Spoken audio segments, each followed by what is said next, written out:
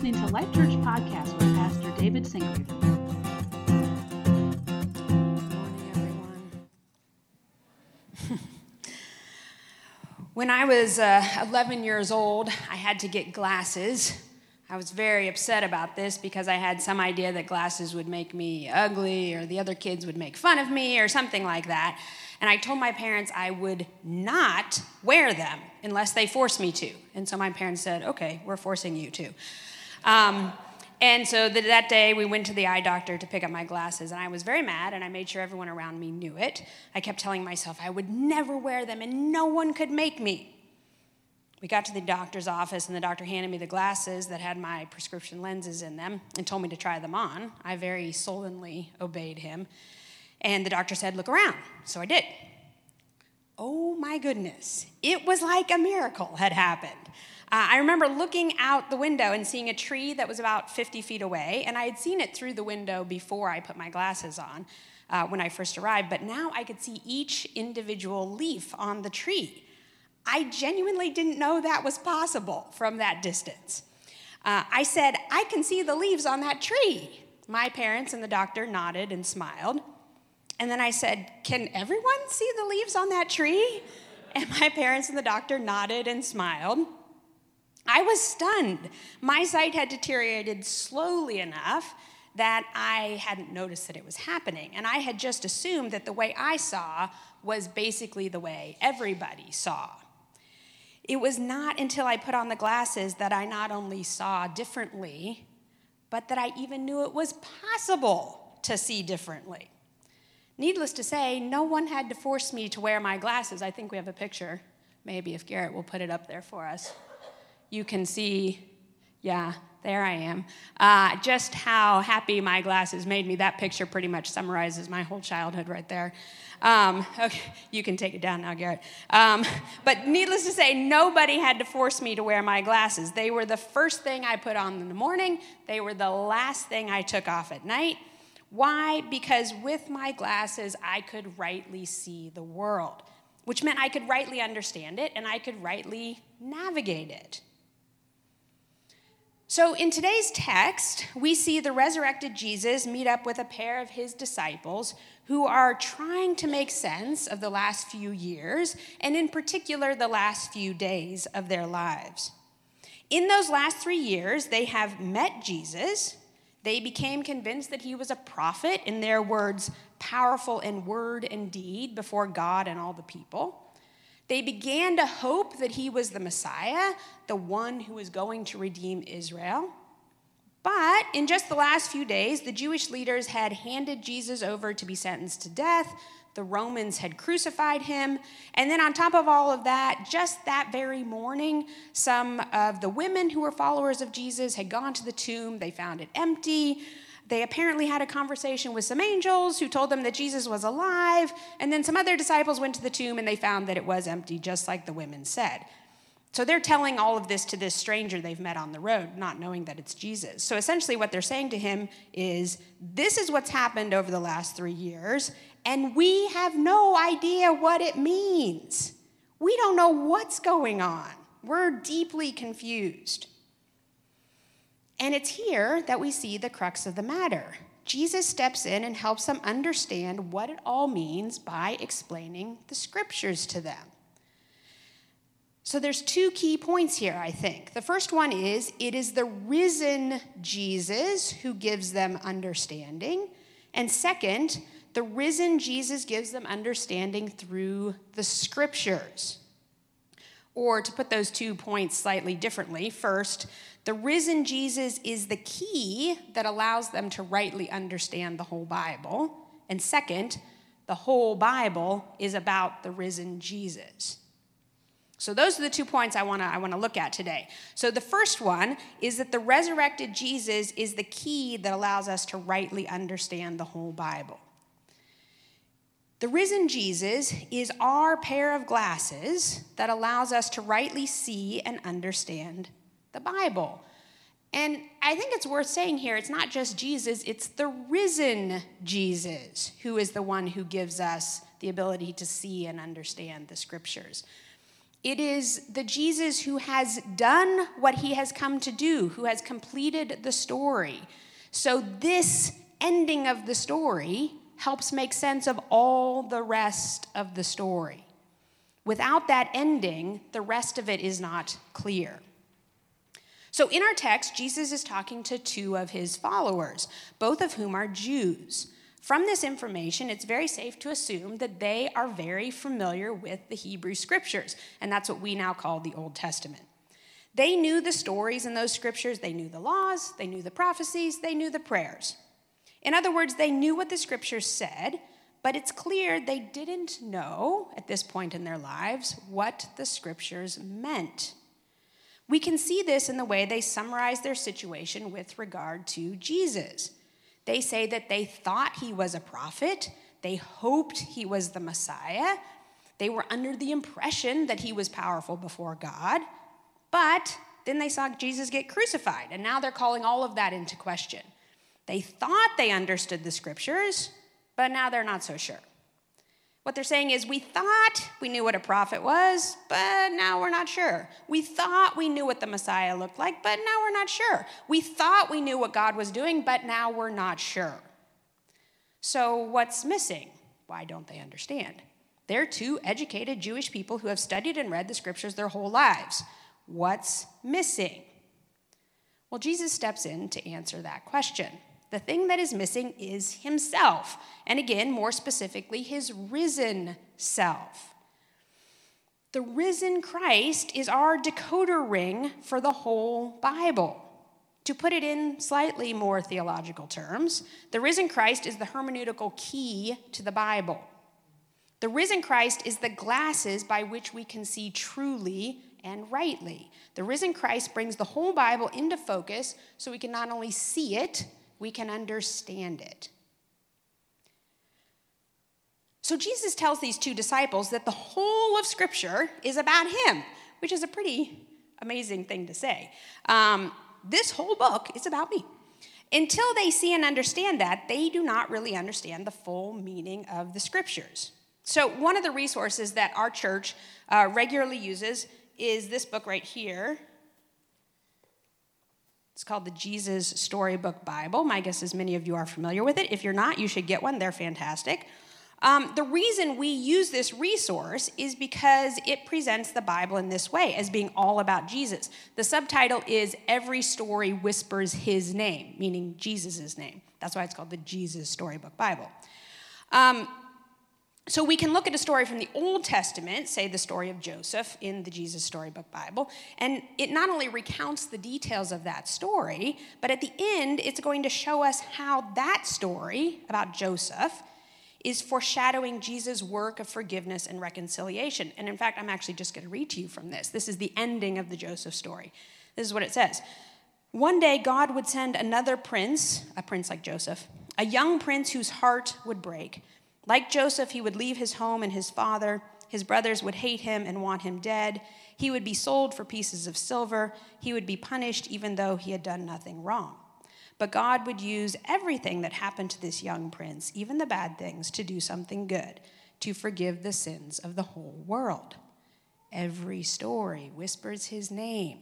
Jesus is telling the two disciples on the road to Emmaus, that story about Joseph, it's about me. It's the same with the New Testament. Even though Jesus isn't working with the New Testament in this conversation he's having with the disciples on the road to Emmaus, because the New Testament as such doesn't exist yet, the same is true of the New Testament. If we look at the Jesus Storybook Bible, we can see that everything the new church is doing and saying is pointing to Jesus, to the risen Christ. Here's how the Jesus Storybook Bible, for example, describes the conversion of Paul, who had a vision, interestingly enough, on the road to Damascus instead of the road to Emmaus. So here we go. So Ananias went to Saul. Brother Saul, Ananias says, it was Jesus you met on the road. And Ananias prayed for Saul. Suddenly, Saul could see again, but he saw everything differently. It's like Saul is putting on new glasses, right? He wasn't mean anymore. He even changed his name from Saul to Paul, which means small and humble, the very opposite of proud. And do you know what Ananias' name means? The Lord is full of grace. Grace is just another word for gift, which is funny because that's just what Paul's message was all about from then on. Paul sees the risen Christ on the road to Damascus, and suddenly he sees everything differently. And not just differently, rightly. He sees everything rightly. Okay, I don't want to oversimplify this too much. The Old Testament has its own integrity and its own historical and literary context. We have to take those things seriously. We have to do the hard work required to understand those texts. But if we do all that hard work and yet do not see those texts through the lens of the risen Christ, we have not fully understood them. Just like the disciples on the road to Emmaus, all their studying of the text wasn't enough for them to fully understand them. They needed the light of the risen Christ to shine on those texts before they could fully and truly understand them. In the same way, the New Testament text must also be understood in light of the risen Christ. They, too, of course, have their own integrity and their own historical and literary context, which require hard work to understand rightly. But all that hard work is for nothing if we don't let the light of the risen Christ shine on those texts. So the risen Christ is the light that shines on this book we call the Bible, right here. And we have to let it shine on that book so that we can see it fully and truly. Without him, we will not understand it in the right way. So that's our first point, that the resurrected Jesus is the key that allows us to rightly understand the whole Bible. The second point is that the whole Bible is God's chosen witness to the resurrected Jesus. There's a theologian named Daniel Migliore, and he describes the Bible as the unique and irreplaceable witness to the work of God in Jesus Christ. Unique means there's nothing else like it, and irreplaceable means nothing else can do what it does. This is exactly how Jesus treats the scriptures in this passage. The disciples on the road to Emmaus want to know what Jesus' life and work mean. They thought it meant one thing, now they don't know. They're confused. So they want to know how to understand it. In order to give them that knowledge of himself, Jesus, interestingly enough, directs them to the scriptures. In our text, we see that he directs them to the whole scriptures. We're told in verse 27 that Jesus takes them through Moses and all the prophets. In verse 44, we're told that when Jesus appeared to the larger group of disciples, he said that Moses, the prophets, and the Psalms are about him. The Hebrew scriptures, which again we call the Old Testament, were understood by the Jews as consisting of three parts. The law, which is associated with Moses, and it's the first 5 books of the Old Testament. The prophets, which include the books that we now call the major and minor prophets and the historical books.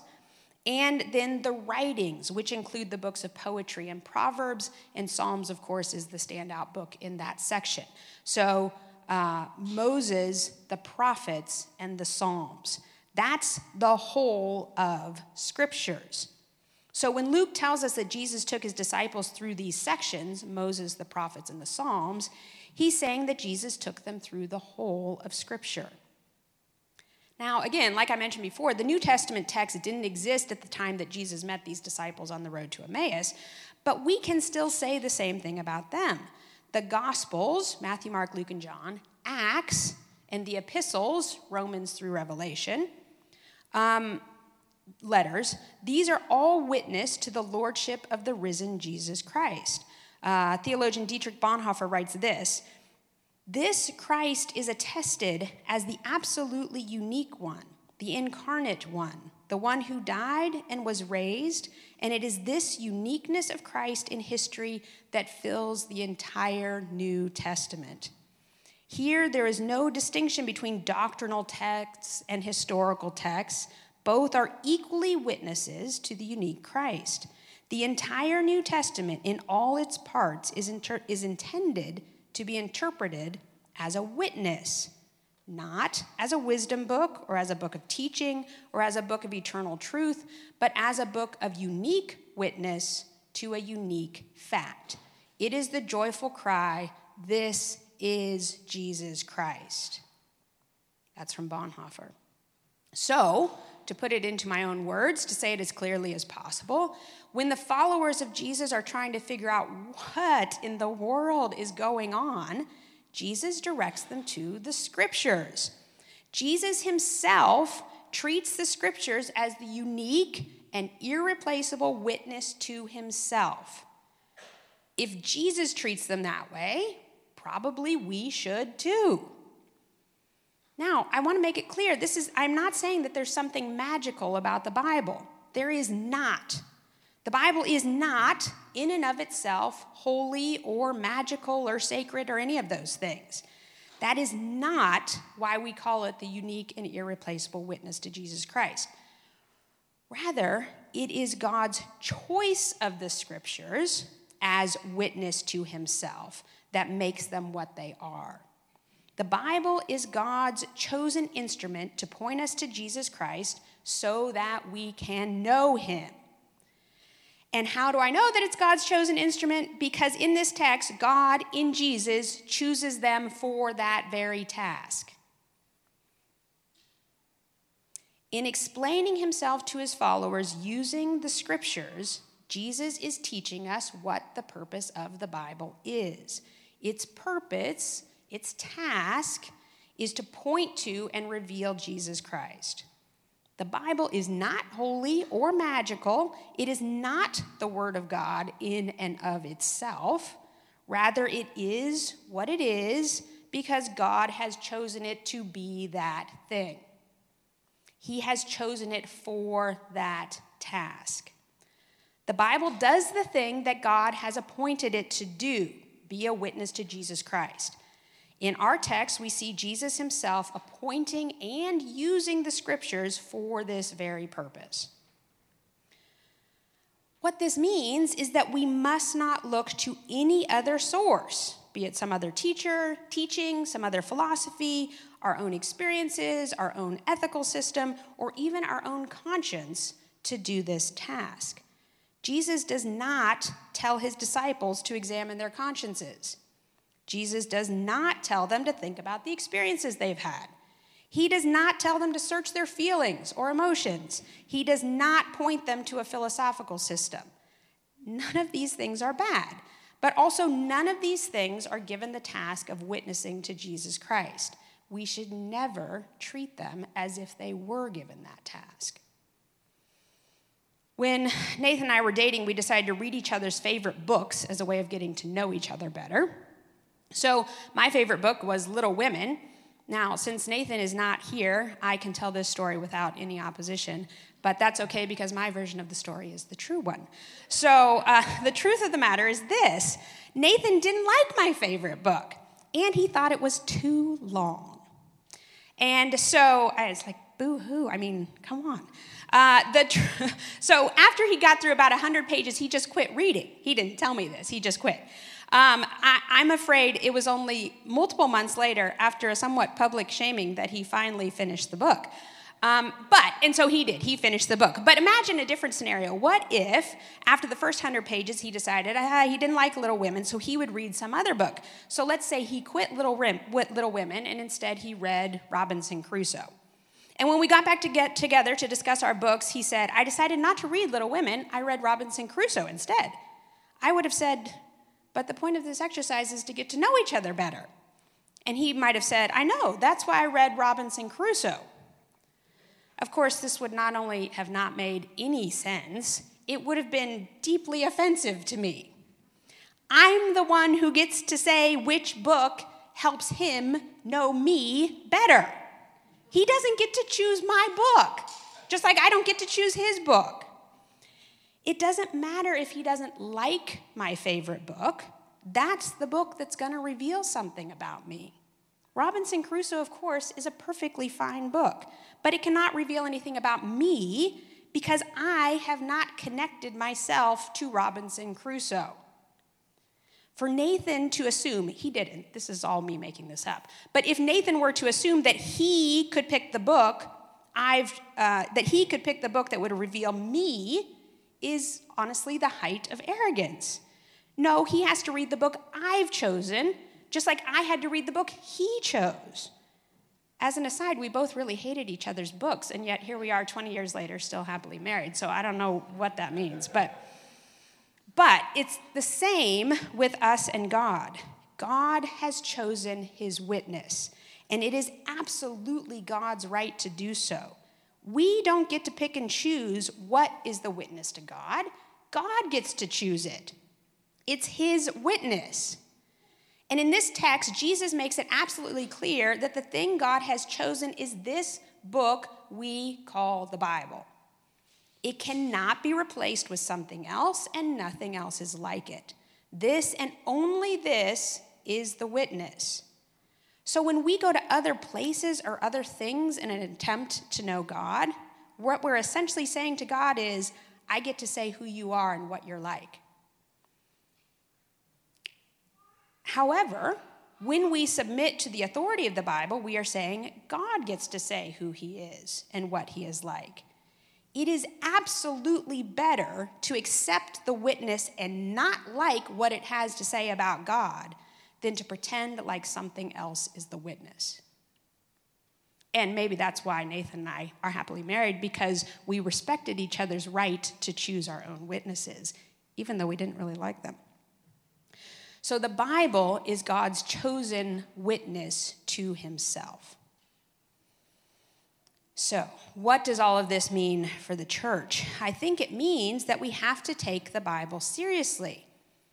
On the one hand, we must insist that this means that the Bible has a unique and irreplaceable position in the life of the church and in the life of individual Christians.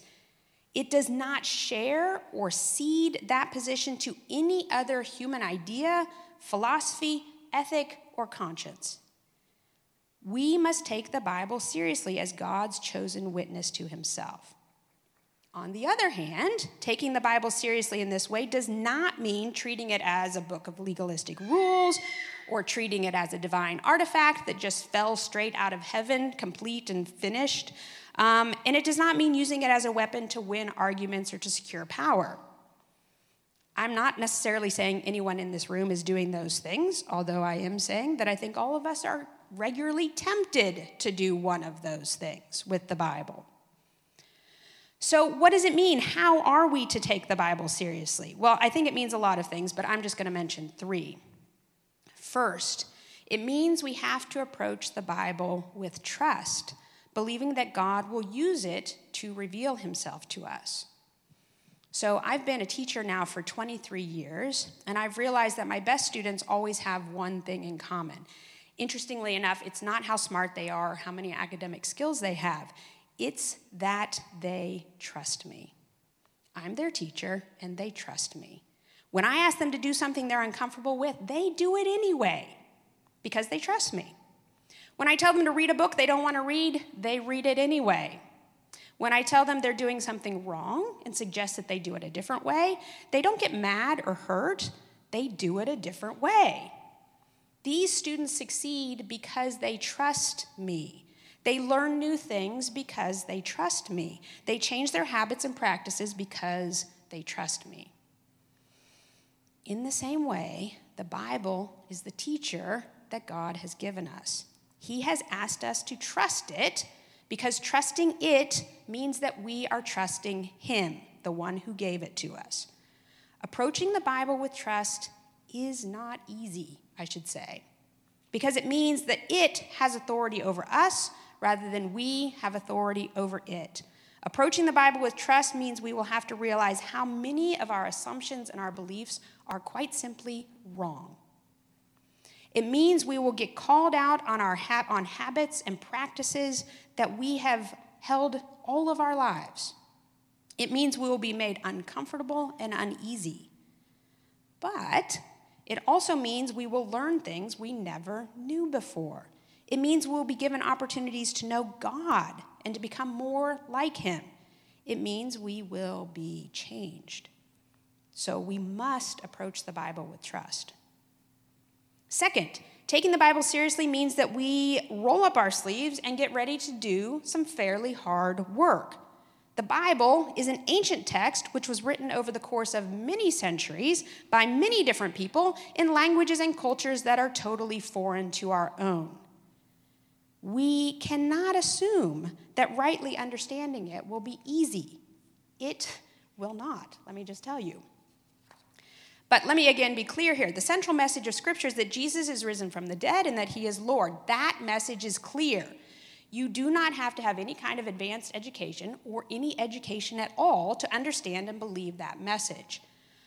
But the work of plumbing the depths of that declaration of Scripture is the work of a lifetime. It is the work of the church, and it does indeed actually require hard work. We should be ready to do it or to listen to those in the Christian community who are doing it.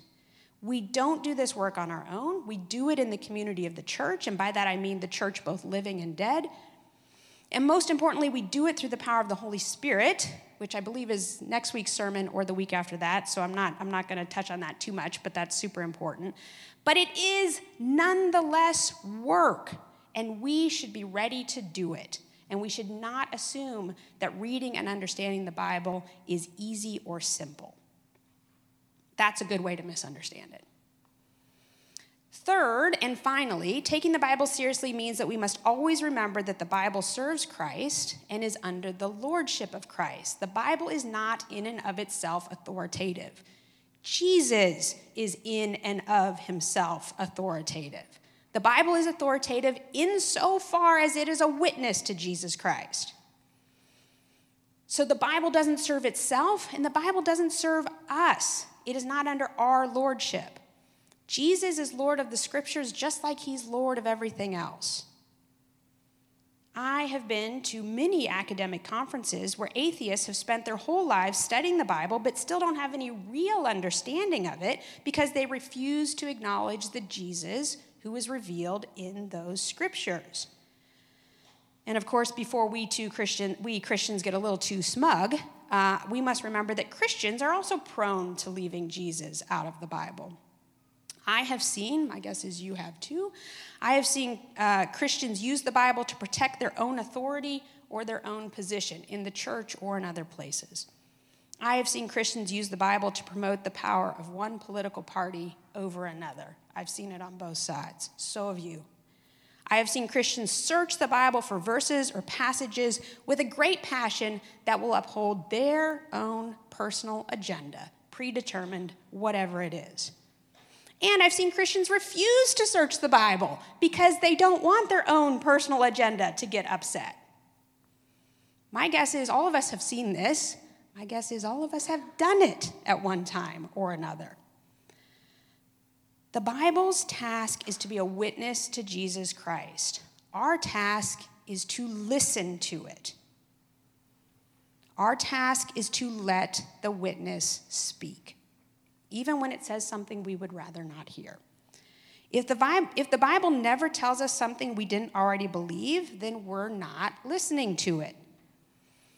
Jesus loves us, and because of that, he is determined to do a new thing with us. The process for that to happen is death and resurrection. How do I know? Because the Bible tells us that's what happened to Jesus. Do I seriously think that following him could lead to anything less for me? If I do, I am not taking the Bible seriously, which means ultimately I'm not taking Jesus seriously. Karl Barth is a theologian who's widely recognized as the most important Protestant theologian of the 20th century, if not the last 4 centuries. Someone once asked him if he ever experienced doubt or discouragement or distance from God. Barth said, yes, of course he had. His questioner asked him what he did when this happened. Barth replied, I tell myself this, Jesus loves me, this I know, for the Bible tells me so. That is the good news. Jesus loves us. He loves us so much that he became one of us, he died with us and for us, and he rose from the dead. Because Jesus loves us, he's going to share this victory over sin and death with us. How do I know all this? Because the Bible tells me so. Let's pray. Lord Jesus, we thank you for the scriptures you've given us. Forgive us when we use the Bible for our own purposes. We ask that you send your Holy Spirit to open our hearts and our minds to what it says about you so that we can know you better and become more like you. Amen.